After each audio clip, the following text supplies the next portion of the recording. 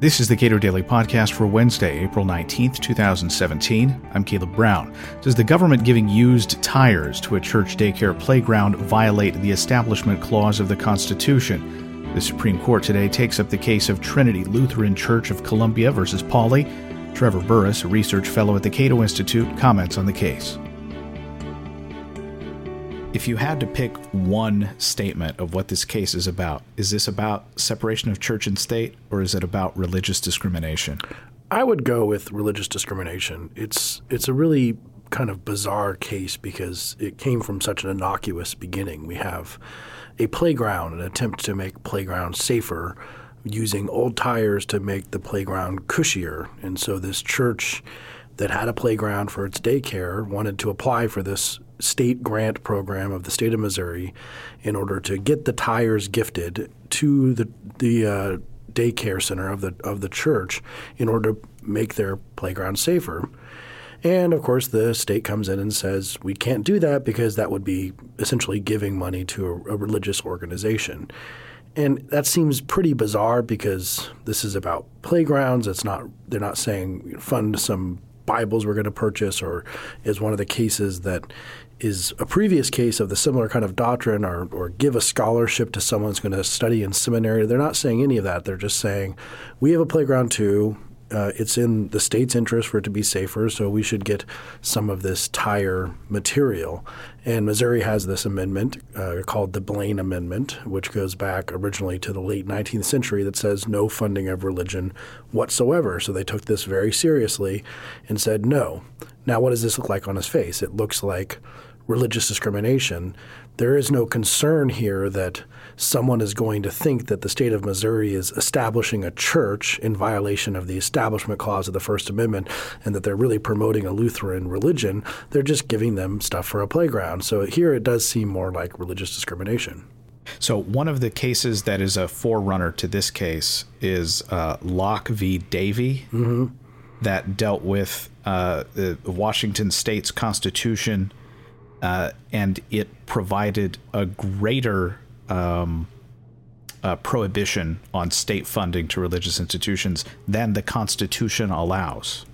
Yeah, so the states can go above and beyond the U.S. Constitution. You can kind of think of it to say that they can't go below the U.S. Constitution. But the U.S. Constitution, the Establishment Clause of the U.S. Constitution, which is what we're really partially concerned with here because it's a question of whether or not the government is establishing a religion. But that clause would not prevent something like this playground situation. And in the Locke v. Davie case that you mentioned, that one dealt with the question of whether or not the Washington state constitution could prohibit a scholarship from going to a student who was going to study seminary. So in this one, they kind of said, well, this makes sense because although this wouldn't violate the Establishment Clause of the U.S. Constitution, you can get government money to go to religious schools. You can get scholarships. But if Washington has this provision that says we're a little bit more concerned about church and state and separation of church and state, then that's okay here. They're not violating a different part of the Constitution in trying to avoid and trying to have a higher barrier between church and state. And those different parts would be the free exercise clause, that they're actually encumbering religion by not permitting them to have these grants, scholarship, or just the Equal Protection Clause of the 14th Amendment, which prohibits discrimination, denial of the equal protection of the laws, and that could be on religious grounds.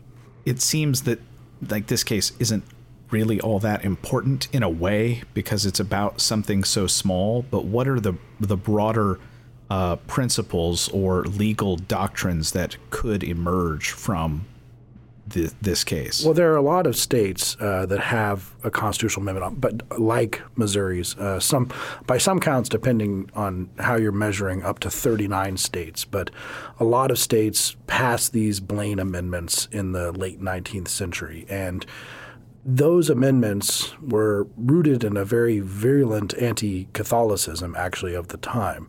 They say that it prohibits funding of religion, but fundamentally, if you know anything about American history, in the 19th century, anti-Catholicism was pretty widespread and pretty bad, so they wanted to make sure that the Catholics got no government money, so a bunch of states passed these laws.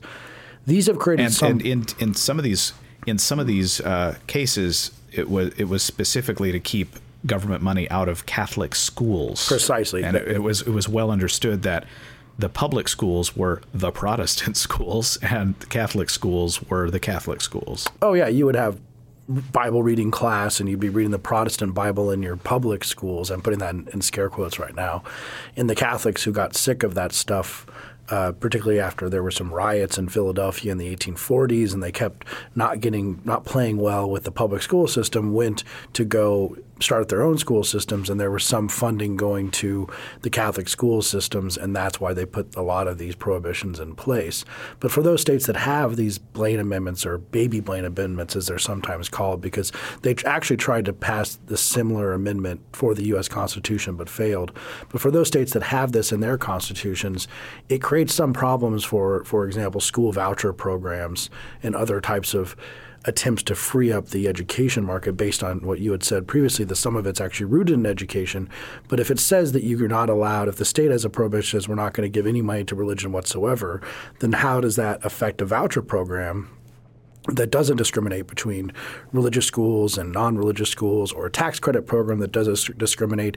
If you give now to one of these religious schools, is that going to violate the Blaine Amendment? So it's a pretty small case, seemingly. I mean, it's a playground dispute, I guess you could call it, that has really fascinating implications. And I think the court has known this too, because actually they've said on this case, they granted cert a year and 3 months ago before Justice Scalia died. And they've been sitting on it in various ways, probably trying to wait for another justice to be appointed before having oral arguments, which happens in April here. So we'll see what happens, because they understand that there's a lot of implications of the case, and they probably understood after Justice Scalia died that it was a 4-4 case. So although it might seem to people that this is clearly religious discrimination of some sort. I mean, come on, give them their playground, make things safer. What's the big deal? It seems like there's probably at least 4 justices on the Supreme Court who do not think that this prohibition on funding of religion is unconstitutional. And all court politics aside, it's totally reasonable for all the justices on the court not to want a 4-4 decision on this. Oh, absolutely. If it's sort of a waste of time to have granted a case, because in order for the court to hear a case, they only need 4 votes. And so they could grant the case, but then in order to win the case, you need 5 votes. So when you vote to hear a case, you have to kind of be thinking that it might be possible to get an extra vote.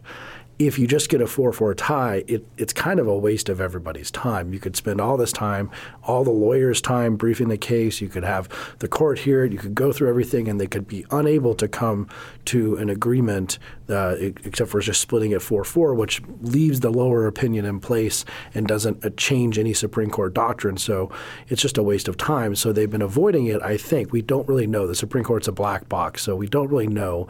But sort of reading the tea leaves, so to speak, they've been waiting for another justice to get on the court, and now that we have Justice Gorsuch, they're ready to hear the case. Now, just so I'm clear on this, there is no problem, there is no constitutional problem today with a young man or woman using the GI Bill and then taking that money with them to a religious school. That's not construed as any kind of support for religion, but what is the legal reasoning as to why? Well, most of this would be an Establishment Clause question of whether or not the money going from the GI Bill through the choice of the individual young man and then into a school, the question of whether or not that seems like establishing a church. And most of the Establishment Clause doctrines that we have, but to be honest, it's all a mess. But what we really have is sort of this entanglement theory. Do we have a situation where the government is entangling itself in religion to such a degree that it seems like they're endorsing it in some way? And because you have this intermediary between the money goes to the guy, goes to the soldier, and then the soldier picks the school, it is seen to not be entangling the government in the involvement of religion. So that is not an Establishment Clause problem. Now, if that were an Establishment Clause problem, then, I mean, in other kinds of similar situations, then you could see how maybe this playground situation could violate the United States Constitution and the Establishment Clause there. But the parties have stipulated that it does not, that under no circumstances is this entangling the government and religion. If they give them these tires, this will not violate the U.S. Establishment Clause. The question is merely whether or not Missouri can go above and beyond the Establishment Clause and have its own separation between church and state. Will we see, do you think, I don't project too much, but is it possible that Blaine amendments around the country could be going away? If this case goes for the church, if they're allowed to fund, to receive the tires, then a lot of these Blaine amendments around the country could be in peril, which to me is not a bad situation. I don't think the government should be allowed to discriminate against religion. It should just be equal playing field. But many of these amendments have the exact same wording. And so if after this case, if the church wins, then other people can bring other cases using this as a precedent against their Blaine amendments for different other kind of discriminations against religion. And if the language of the case as the court decides it is pretty robust, then circuit courts and district courts around the country will be striking those down with pretty regularly for the next couple of years. Trevor Burrus is a research fellow at the Cato Institute. Subscribe to and rate the Cato Daily Podcast at iTunes and Google Play, and follow us on Twitter at Cato Podcast.